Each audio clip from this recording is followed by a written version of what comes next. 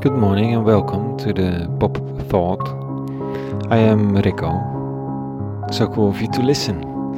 The Pop-Up Thought is a consideration I write daily between 6 and 7 o'clock. It's my way of starting the day.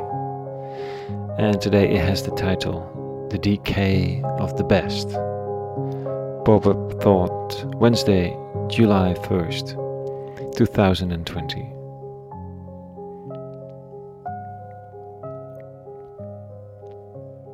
Celebrating is an essential human ability. Reflecting on what has been good, marking great moments in life, rituals that go with it, and celebrating them. Whether it's with shiploads of alcohol or with timid coffee and cake, celebrating is celebrating and it's indispensable. That's how we are made, put together. We are celebrating people. And we sometimes forget that. Then we don't have time for parties. Then we postpone the parties to better times, which is a terrible idea. Especially in dark times, celebrating is necessary.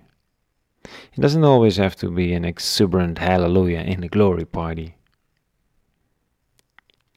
Well, with a team, we worked the past months in the Netherlands on the Graceland Festival, which of course has to be lifted to next year. And still that is just to be seen. But hope brings life, and the theme of the festival will be the Great Feast. And we quote the theologian Harvey Cox as the source when he says, Christian hope says that man's destiny is a city where all injustice and suffering is banished, where a grandiose wedding feast is going on and laughing, where the dance has just begun and the best wine has yet to be poured. Well, he says that he has had enough sometimes of the heavy seriousness with which theologians tend to speak of God and pleasure. It's time for more celebration and fantasy, for play and fun, according to Cox, because celebrating is indispensable if you want to become complete people. Look at that. Celebrating is indispensable. In biblical times too. It's full of prescriptions for feast, that Bible, and celebrations. The first statement of Jesus takes place at a wedding that lasts no less than 7 days. We can still learn a thing or two from the celebrations.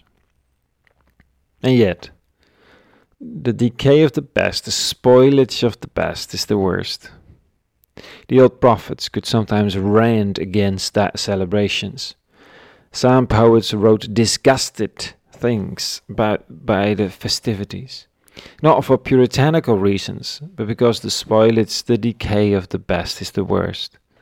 Faithful love between two people who enter into an exclusive relationship together is unique, it's vulnerable, it's fantastically fragile and special. If such a relationship goes south for whatever reason, sometimes you wish they had never had to go through the whole process of getting married, having children and everything. What a pain. What a terrible wounds. What a rift in the earth's crust that had formed so firmly under their feet.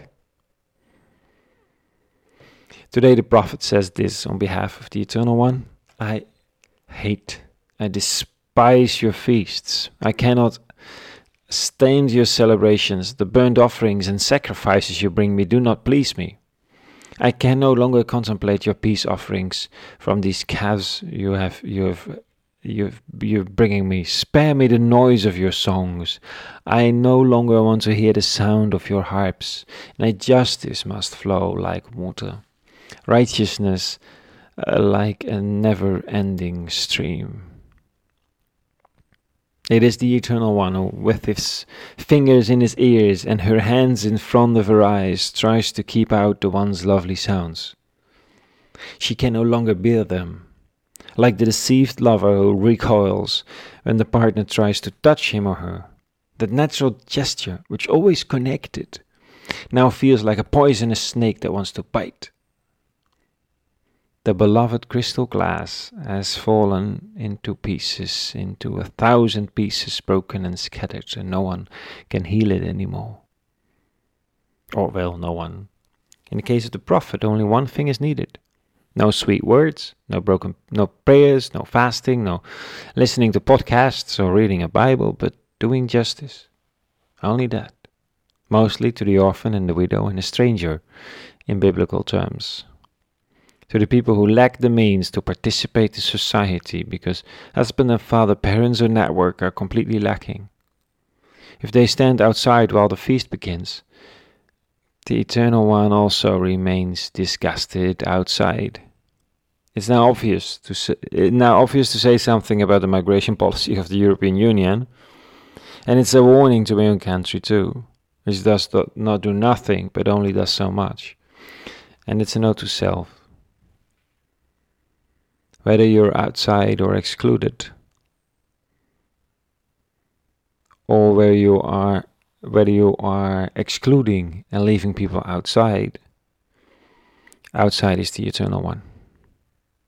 Those who are excluded can count on that. But if you are excluding yourself, well, you just have to step outside to find it. Well, I wish you a very good Wednesday. Open eyes to inside and outside, and the reversal of it, and peace, and all good.